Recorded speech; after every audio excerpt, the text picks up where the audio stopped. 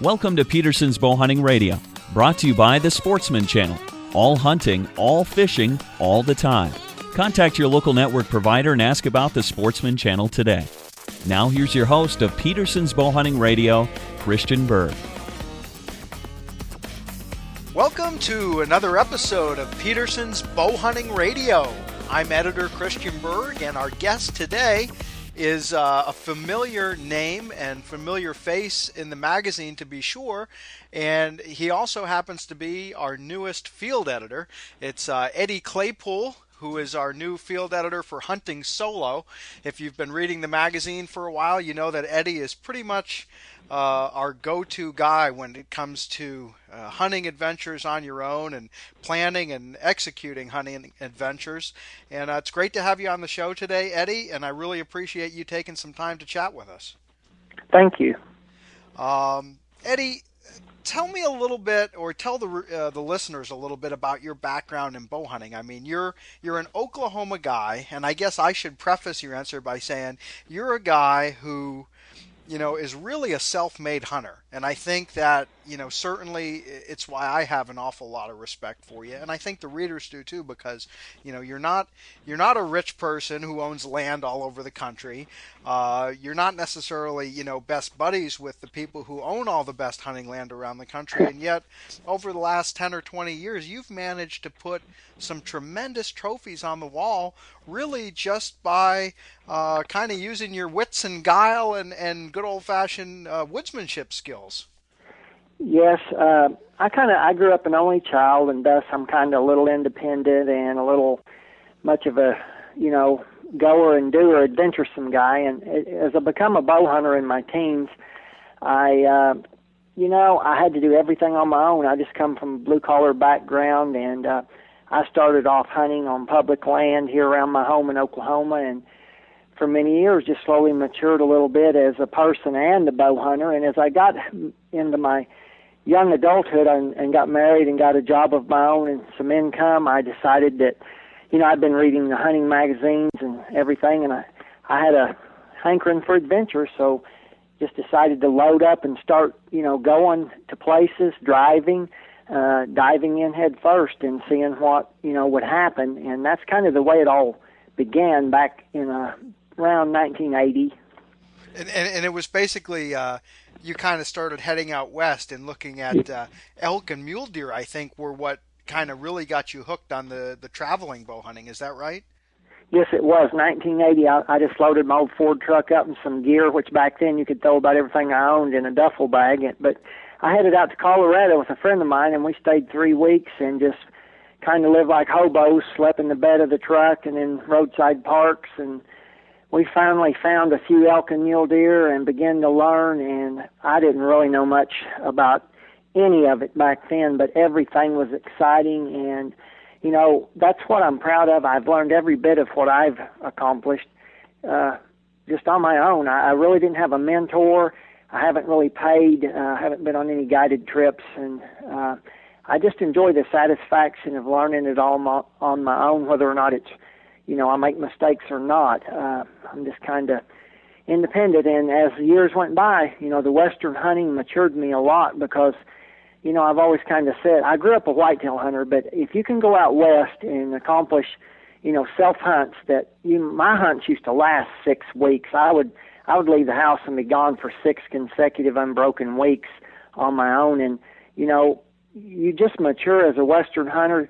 Whitetail, then, you know, they don't seem quite as hard for some reason. You're a lot tougher and you're a lot more wood savvy from being out there in the wilderness and the rugged terrain. And so as I become a better Western hunter, my whitetail hunting matured also, and I got a lot more successful at it. And I also had the knowledge that loading up a truck and heading on adventures will put you where the game is. And with whitetails, you know, you got to go where the big ones are if you want to kill them. Absolutely. So in 1980, when you first started this, you know, this adventure basically, which really continues to this day with you and your bow hunting travels, you know, you didn't know a whole lot, but as you reflect back on the last, you know, almost 30 years now, What have you learned, Eddie, for an average, weekend Joe who doesn't have the Yeah, luxury of necessarily picking up and going away for 6 weeks, but yeah, you kind of get a bug in your head of a particular species out west that you'd like to go and try and put a hunt together, whether it be elk, mule deer, antelope, blacktail, what have you. yes, You don't have a lot of time and you don't have a lot of money. How right. would you advise somebody to sort of go about? I guess the first thing would just to be even to identify some states and some particular areas where you might have a reasonable chance of success. Is that kind of how you go about it? Yeah, it starts with research, and in today's world, this high-tech world, research part is easy nowadays. Back then, I had to dig and work to find out information. Now you can get on the computer and find out about anything, fact-wise and number-wise you want from all types of sources. But yeah, search out, the best places. Any of the western states will produce, pronghorn, mule deer, and elk on public land for the average Joe, any of the western states. Some of them, of course, are known for more trophies, and usually in this day and age, that means application processes and years of waiting. So, yeah, get the technical part started immediately if you're wanting to go, and just be sure to remember that you do not have to go guided to have a good trip. If your time is limited, there's nothing wrong with going guided. I know there's a market for that. But if you're the fella that can come up with a couple of weeks each year to go west and will be patient enough to spend a few years to build up the gear and build up the experience, then you can successfully do it on your own. And 2 weeks is a minimum to me on an elk trip if it's a do-it-yourself hunt. And if you add the trophy status part onto it, you better, maybe 3 weeks if possible, because public land trophies are hard to come by. Most of the big bulls and the big bucks we see out west, a lot of them are off of ranches and managed properties. If you have money, you can access that. But if you're a blue collar guy like me, number one, you don't have the money to do it. Number two, even if you did have the money, you don't want to spend it because you just want to go do it yourself. Just remember that is accessible to anybody with the desire and the drive to make it happen. It does take some work all year. It's an around-the-year deal to prepare for, but it can be done. I'm living proof of it. I do it every year, and it's still accessible even in this day and time to go kill good public land trophy western animals. Now, how do you identify an area? Like, let's just say, for example, Colorado. Okay, Yes. Colorado has the biggest elk population, I'm pretty sure, of any state, Sure. Sure. here in the U.S. You say, okay, I'm going to go to Colorado and do a self hunt, but obviously there's lots of different units throughout the state. Some are over the counter, some are limited draw, some maybe are known for producing really good animals, and other ones maybe don't have a very good reputation. I guess maybe there's a couple parts to this question. I guess first and foremost, you got to kind of decide what kind of a hunt do you want to have maybe going in? Do you want a meat Sure. hunt or a trophy hunt? And then once you've answered that question, how do you go about, Eddie, trying to decide exactly, where you might want to apply for a tag? Do you really research, what your odds of drawing are, how many points you need, how many years it might take you to get a tag in a particular unit, and what kind of resources do you use to find all that information?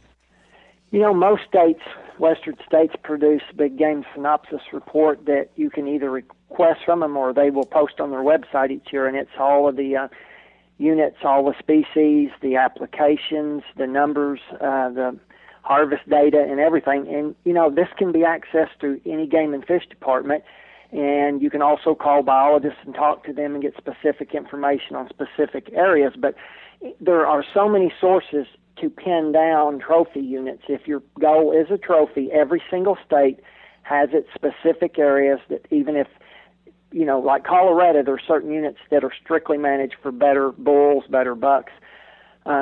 Those units are easy to figure out by looking at their reports. And you can also go to, the game records book, the Boone and Crockett and Pope and Young book, and look at where the trophies have come from. And, combine it all into a package to where you pick out a unit or two. in those states, you're going to have to apply for a number of years for those specific units to get preference points.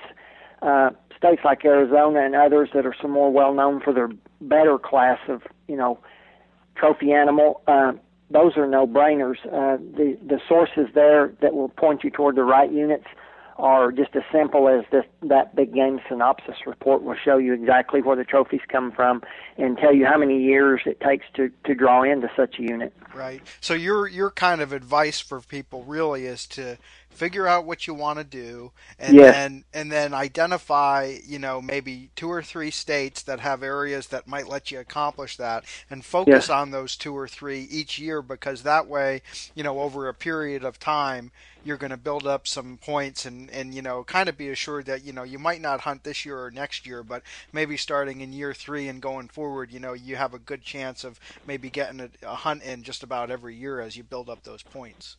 Yeah, it's kind of a two-pronged process. You might, lay down a long-term strategy for building points and hunting trophies, while at the same time you pick a few states where you can go on just a yearly hunt. Colorado produces a over-the-counter, archery elk tag that can be partaken in every year. And, it's not natural for anybody that hasn't hunted elk that's wanting to start doing it on their own. It's not natural for them to want to start right at the top of the pile and immediately have to kill the biggest bull around, but it doesn't hurt to start planning and building up points in the states that will do that for you. But you can go to Colorado, you can go to like Idaho, I think. There are a number of other states. I believe Oregon, Oregon and Washington has a couple of species of elk, and I believe those states possibly produce some over-the-counter tags, and you can hunt each year and go ahead and get the ball rolling, get some experience under your belt. And then, you'll be much more prepared when you draw those quality tags and the quality units. Sure. And what about, just as kind of an aside here, with whitetails as well? I mean, I know from the articles that you've written, for us here at the magazine, you've had some tremendous do-it-yourself whitetail hunts in the Midwest and the central part of the country, from Oklahoma up into Nebraska, Kansas, what have you. And you've done those hunts on public land too. What are some of the real, in your mind, sort of undiscovered jewels or relatively underhunted areas where you can still have some really high quality whitetail hunting kind of on your own? Well, I tell you, we all know about the Midwest and the Corn Belt through, Ohio, Indiana, Illinois, Iowa, and Kansas zone, and it's just, it's been exploited heavily in the last 10 years. The commercialization of the hunting there is pretty serious. The outfitting, and even it's gone as deep as down to the dirt farmers there, even to where, it's getting real hard to find places to hunt there anymore. I was fortunate enough to get to a lot of those states years ago and just knock on doors and gain access to hunt, on some private ground by just, word of mouth and working for a farmer. Nowadays, that's very limited. It's still possible, but the time to be invested to find that is pretty intense, and that's why if you're going to the more premium locations for big whitetails, you probably, unless you have a lot of time to invest, to drive out there maybe a couple of times a year for a few days and start gaining access, then you may be best served to go on an outfitted hunt. But I myself, I'm not bashful, and I have more time than brains or money, so I usually just load up and head out to these, states that are the premium ones, and eventually I have always been able to find access to property somewhere. I did finally invest a few dollars in a lease about 3 years ago. It was the first time I've ever spent a dime to hunt anywhere on whitetail.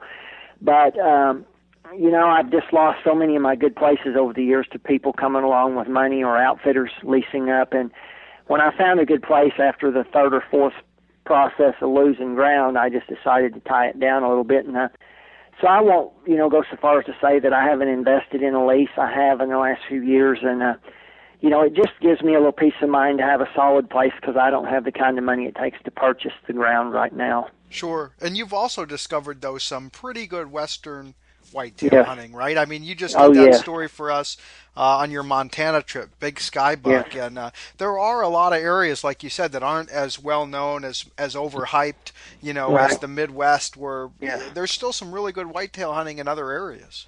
Oh, definitely. There is a lot of stuff that's definitely still in this day is still not exploited as heavily. Now, it's not maybe going to be as cream of the crop, but the resource is still there. Like any of the Dakotas and Nebraska, and as you move out west, many of our western states have some fairly unpublicized whitetail resources. Like, Montana's known, but there is such big country there with such a large amount of deer in so many types of habitat. Idaho, Wyoming, you can even get into Washington, eastern Washington and stuff. There's whitetail resources out there that if a guy is willing to go and take the time to crack the egg, he can get in. And, any of those states that I just mentioned are not yet exploited commercially as heavily as the Midwest. And I travel to some of those each year, and I'm continually looking for new honey holes just to lay down roots.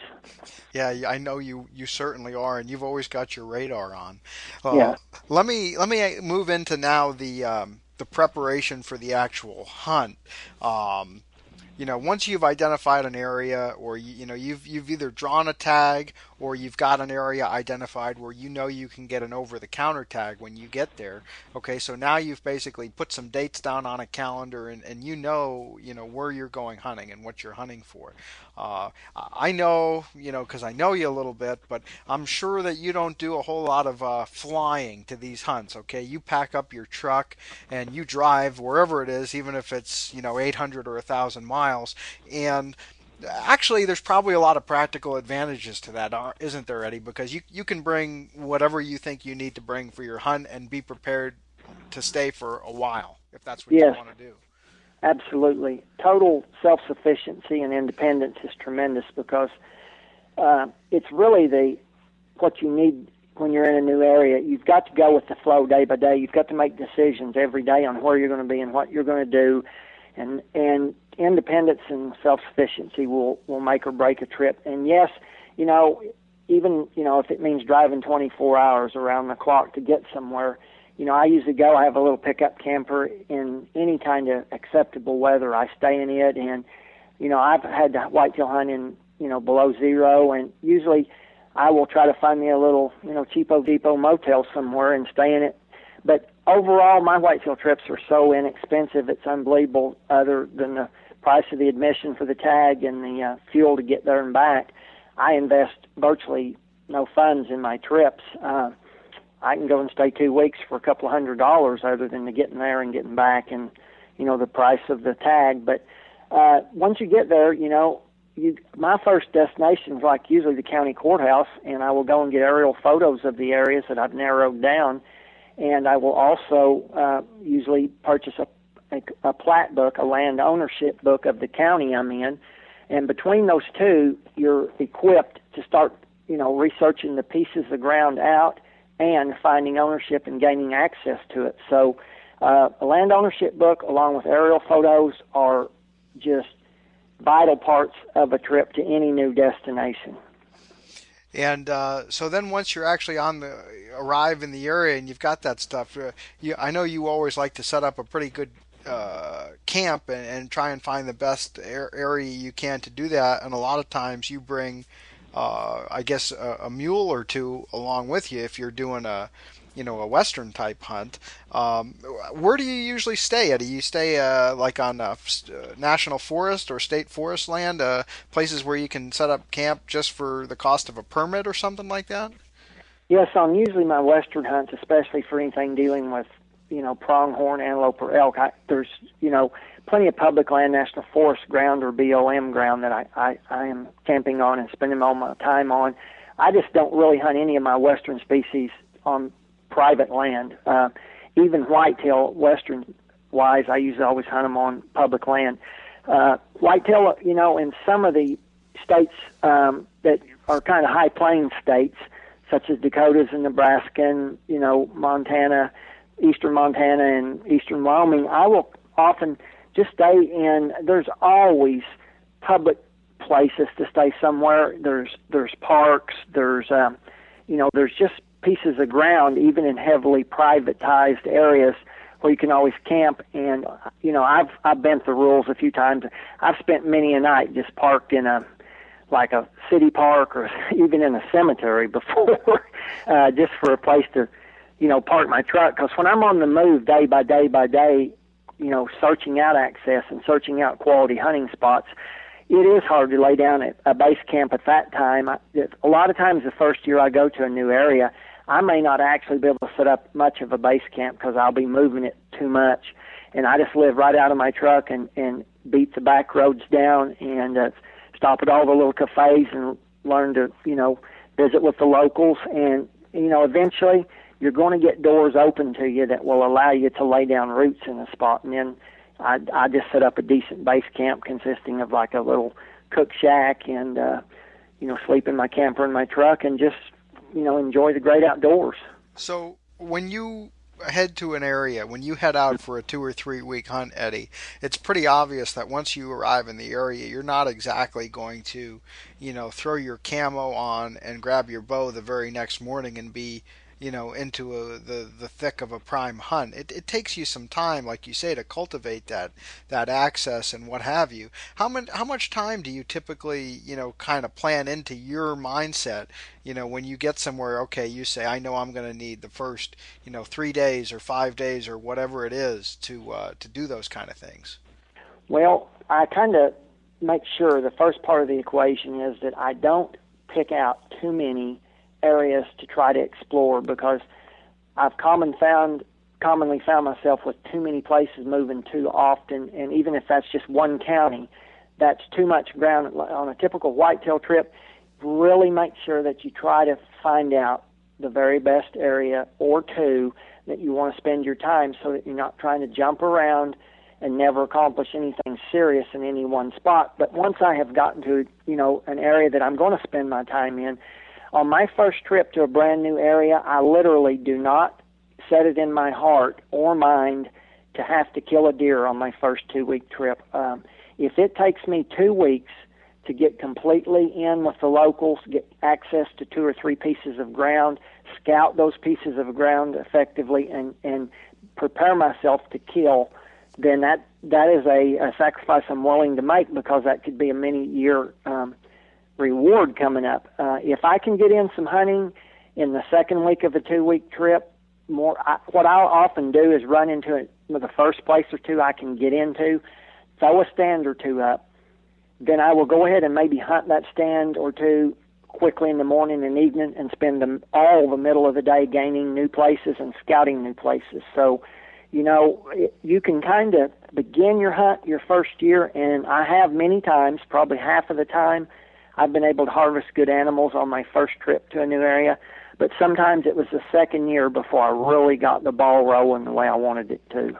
Now I hear these stories of, what you're saying as far as you're rolling through the back roads and stopping at the diners and striking up conversations with people, and it just kind of cracks me up thinking about it, because I talk to people even just right here, in the area where I live, and it's a common complaint that you hear from hunters. I'm sure you hear the same thing in Oklahoma.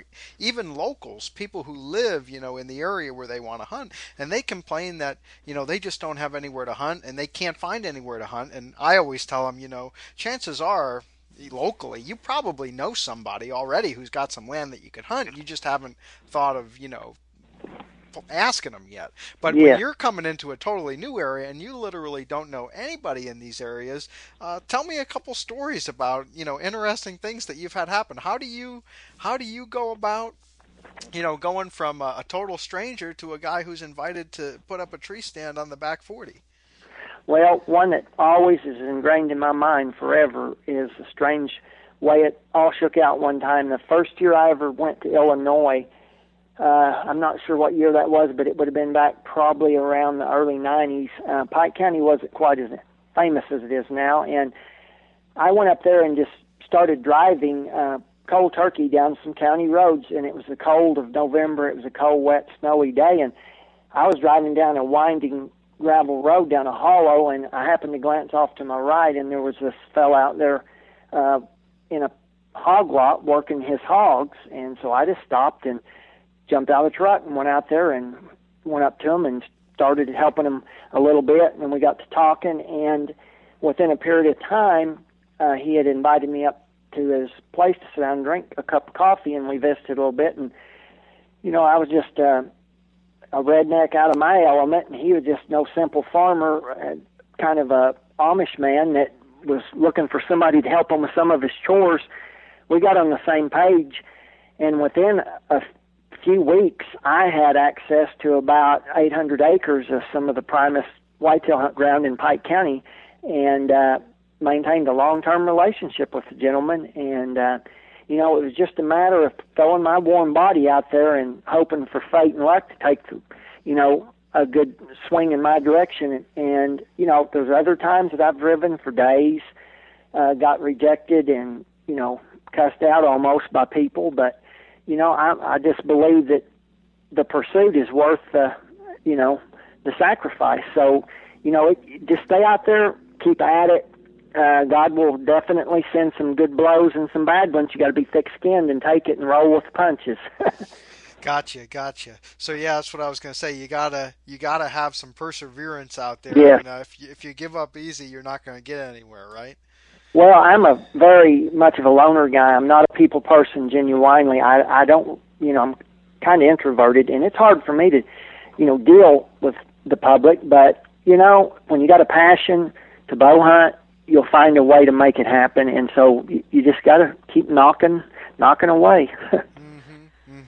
And I think certainly with you, but with a lot of people, I can kind of relate to it in my own hunting experiences because, as somebody who's been doing the outdoor writing for a while, and you do get invitations to go to some neat places and have some outfitted trips, but there's something special about hunting sort of your own little neck of the woods back home where you've set the stands and you've done the scouting and you've run the trail cameras and you got a little bit of your own game plan, and if you win or you lose, you kill a big one or you just take a doe even, you get a real sense of satisfaction out of that. Why don't you tell us, Eddie, a little bit about the the satisfaction that you've really come to appreciate over the years with just like you say, come win, lose or draw, you did it your way. Yeah. I tell you, I've fantasized with the best of bow hunters on these exotic trips, exotic animals. I've been privileged to get to go to Alaska a couple of times on do-it-yourself trips. But, there's some things you just can't hunt on your own, and some things, honestly, you can't hardly hunt without quite a bit of money. But, I probably may go to my grave without having hunted those animals. But in the long run, as a North American bow hunter, if you can access the main species, whitetail, mule deer, antelope, and elk, and there's nothing greater, going on those wild, like a Dall sheep hunt or a, Yukon moose or something is great, but my satisfaction comes from just seeing new country, tackling it on my own, ciphering out everything about the habitat and the animal, meeting the people. I just love to live in the outdoors. And, in this high-tech world and civilization that we deal with now, I can't wait to get away from it and recharge my batteries. And to me, I dream of those exotic hunts, but if I don't ever get to go on them, I'll have my heart will be full of memories and good times from just being an average hunter of the average species here that everybody can access. And so, dreaming is good, but be happy with what you can do, be a realist, and get what you can do done and do it right and learn it. And the satisfaction gleaned is, to me, what when you lay your head down each evening, that is what makes you sleep deep and comfortably, is knowing that you went out there and did it on your own. And if you don't get to pursue the other guided exotic species, don't let it eat away at you. Absolutely. Eddie, I really think that folks appreciate the the commitment that you have to doing the hunts the way that you do them. I think that that hardcore, independent nature that you have and the effort, the time, the commitment that you put into your hunts really comes through in your articles. And I think it's been a neat opportunity to talk about that a little bit today. I want to move briefly in a little bit of a different direction, kind of on the same topic, but I think folks are interested maybe to get to know a little bit more about how you actually go about do some of your hunting. The first question I have, Eddie, is when do you start hunting each year, and how many days, weeks, or months per fall and winter do you spend away from home every year? I kind of break my season down into about three compartments: early, mid, and late season. And my early season stuff's usually always western. I will start sometimes as early to mid-August, depending on the species. Some pronghorn and some mule deer hunts begin, mid-August, and depending on the tag situation, if I've drawn, I will hunt sometimes as early as mid-August. September is a month that's non-negotiable with me because it includes all the western seasons, the elk and mule deer, and I'm pretty well going to be gone away from home most of September. Now, my child is raised and on her own, and I have a good hunting partner for a wife, and we just, manage our time to where we can be gone most of September. So most of September, I'm usually gone. In that mountain hunt zone, I'll spend 4 to 5 weeks a year out west anymore, at least, sometimes a little more. Then I come home, and I use October as kind of a downtime to recover. I'll usually be mentally and physically pretty well beaten down from the western hunts, and I recover and enjoy the first cool breezes of autumn in Oklahoma and get some of my riding done and, get back with family and get things stocked up so that come November I'm not going to be seen again for about 4 weeks probably. And most of all November, beginning the 1st through the end of the month, I'm going to be in a tree somewhere every morning and evening except for, emergency or holidays. But November's non-negotiable, and then December's kind of a down month for me. I will hunt whitetails, but only on a hardcore scale in, and I start turning my mind toward what I call my late season. And my late season I always used to consider, or just be considered, eastern whitetails plumb up until in January. But in the past number of years, I've kind of started going west again and hunting the little cows deer out west, which are whitetails. But I spend most of December preparing for that. Sometimes I drive out on a 10-day scout or something in December and prepare for my cows deer season, which will amount to usually the month of January. And by the end of January, I wrap my season up and start looking for, turkeys in the spring. Well, it sounds like you keep a schedule that's pretty much the envy of any of us, Eddie. It is. I'm blessed beyond description. How do you manage to pay all the bills back home when you're on the road like that?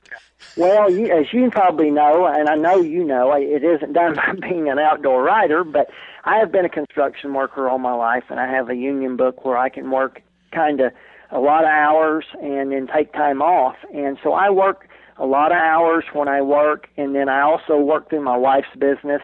She has a small real estate company, and I do fixing up of many of her foreclosed properties for her. So, I'm kind of ace of all trades and master of none, but, it's great because I don't do any one certain thing too long. I jump around. I have a lot of different things, and then I get a lot of time to hunt, fish, camp, and so I just kind of consider myself living the life of a king, actually.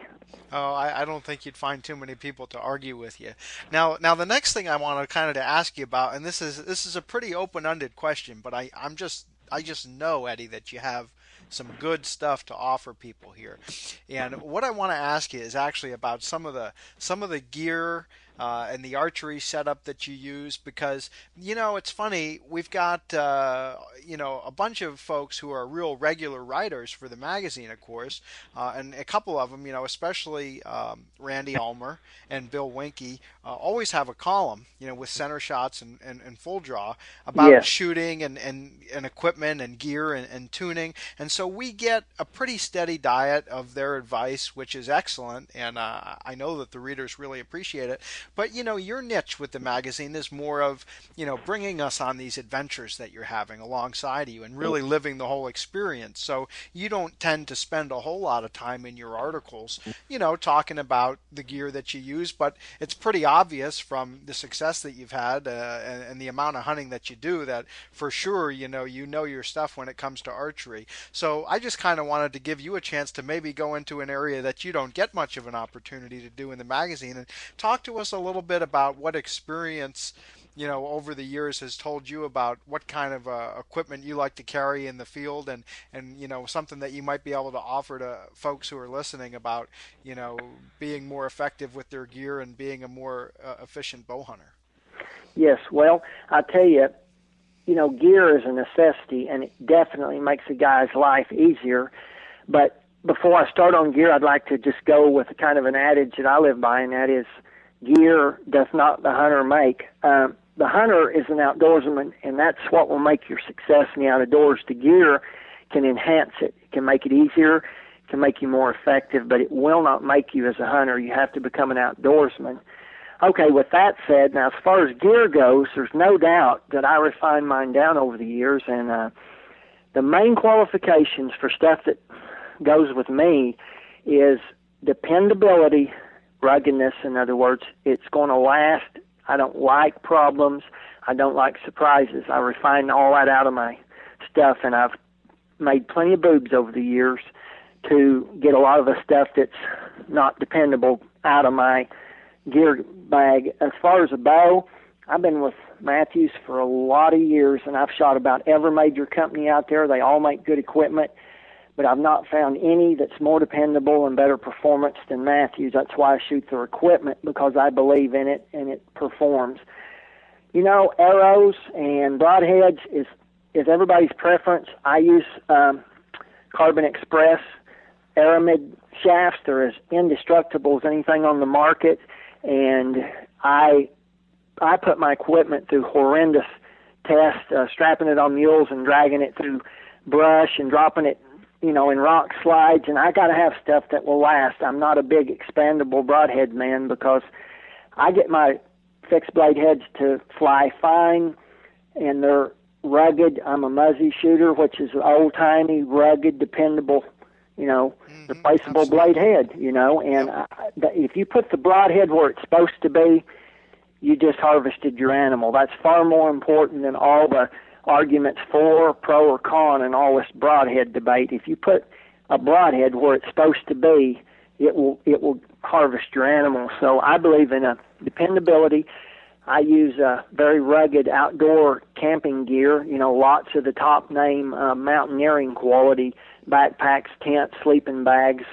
There's any of the top mountaineering gear there is hard to beat. You're not going to go wrong. It is expensive. It's a once-in-a-lifetime investment.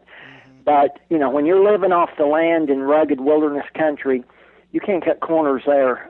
It's not like whitetail hunting where you can run back to the truck and get warm and change clothes. Go ahead, if you're a Western hunter, do it yourself. Save your greenbacks. Buy the top-end stuff, optics included, because it will more than pay you back over the years than versus the cheaper stuff. And then as far as, just support gear, my clothing, I try to go with the high-tech as you can get. Very top-end, rugged, quality synthetic gear. And, as far as camo patterns, I believe that's up to everybody. There's more camo patterns out there than you can shake a stick at. And I think the biggest thing in camo is a very contrasting, large pattern that at a distance doesn't blob up and look like a real light or a real dark. Anything that's a good contrasting pattern. And, I never have placed all my emphasis on being a techno freak, and I believe in just putting together good, dependable gear that, on my whitetail, I rarely shoot a whitetail deer ever that's even at a range of 30 yards. So, I don't have to drive nails at 70. Even on my Western hunts, I keep myself within my realm of common sense, and I know where that is, and it's different for everybody. Don't take hope shots unless you know it's a certain kill. Don't take it, because even with certain kill shots, you're going to flub a few of them. Right. People are, I'm sure, curious. What do you sort of? I mean, I know it varies depending on terrain and weather and things like that. But generally speaking, what do you kind of have in your mind, Eddie, as your maximum effective range? Under perfect conditions, I consider my maximum effective range to be approximately 50 yards, because keeping it in an 8-inch circle every single time, I pretty well can do that. I can shoot real tight groups, usually out to 50 yards. But when I get a zinger, I call it, that's outside that 8-inch ring, and that starts occurring usually sometimes at 60, then I don't accept that, because that was a wounded or missed animal. It was a poor shot. So out to 50 yards on my western hunts, under perfect conditions, range known, I am extremely effective to kill things out to 50 yards. And another thing that I always like to ask folks, I think people are just curious, because sometimes I think folks have the impression that everyone who is an outdoor writer or is a hunter on television that we're all he-men and we pull 85 pounds and shoot 330 feet per second. What kind of a draw weight do you pull, Eddie, and do you have any idea what kind of a velocity you get off of your hunting rig? Yeah, I do just a little bit of research there so that I can speak a little bit qualified. I shoot a total hunting arrow weight of about 450 grains, which is pretty heavy nowadays, but it's a good rounded weight for me. And nowadays I'm shooting it at a 70-pound draw weight and a 29-inch draw length. And with my Matthews switchback, it's launching that arrow at about 260 to 65 feet a second. And I've shot faster, but I seem to have a little bit of tuning problems when I get up in that 290 range or above. Yeah, and I'm going to guess, without doing the numbers here, because I can't in my head, but I'm going to guess that even at that speed, which is plenty fast enough as far as I'm concerned, you're probably getting every bit of 70 foot-pounds of kinetic energy out of that arrow. Yes, so. I think you're correct. I have shot these elk for countless years with everything from I used to actually take physically, this is hard to believe, but I used to physically hunt with a 90-pound draw weight on a compound bow. And, to me, that did not really give me any better penetration. I was shooting a giantly heavy arrow, had tremendous foot-pounds of energy, but for some reason, you can't get around the law of physics. I don't care how hard it shoots, it's not going to shoot through the heavy bone structure of a western elk, And nowadays, I just pick my shots and put my arrows where they need to be. And this recent trip, just shot a Montana bull that probably, weighed 800 to 900 pounds. He's a big mature bull, and it shot plumb through him, stuck the arrow into the ground on the other side, and so... Yeah, accuracy trumps a lot of other things, doesn't it, Eddie? Definitely, and a well-tuned bow, an arrow that's coming out of there like a bullet will out-penetrate any fishtailing arrow, 10 to 1. Sure. Well, listen, Eddie, it has been absolutely great talking to you. I've had a good time. Sure. Before I let you go, why don't you just tell us a little bit, what kind of hunts do you have coming up here in the weeks and months ahead, and what sort of things should folks be looking for here that we'll see maybe some of your adventures in the magazine here coming up? Well, whitetail season is upon me, and I'm just frothing at the bit right now. November is at the door, and I'm going to right here soon be in a tree. I hunt Kansas whitetail, and I have a Iowa whitetail tag. And then after that, I'm going to gear up for the little whitetails of the desert. They are kind of my passion right now. I love them. I have a couple of chances to hunt those in January, and I'm going to go for whitetail from now for the rest of the year. And, if I even harvest a couple of decent bucks, I'll consider myself blessed. But the main thing is I'm going to go get away from civilization and sit and do some deep thinking in an oak tree somewhere. Oh, it sounds good, Eddie. I wish you the best. And while you're doing that, when you get it all figured out, the mysteries of life, make sure to get back to us and share the wisdom, okay? I'm still working on the mysteries of women. I'm not to the mysteries of life yet. All right, Eddie. Well, listen, thanks again. You have a great afternoon, and we'll be anxious to hear how you make out in the tree stand, okay? Sure. God bless and good hunting. Thanks. Bye-bye. Thanks for listening to Peterson's Bow Hunting Radio with editor Christian Burr. For more information on this and other topics, pick up a copy of Peterson's Bow Hunting Magazine on newsstands now.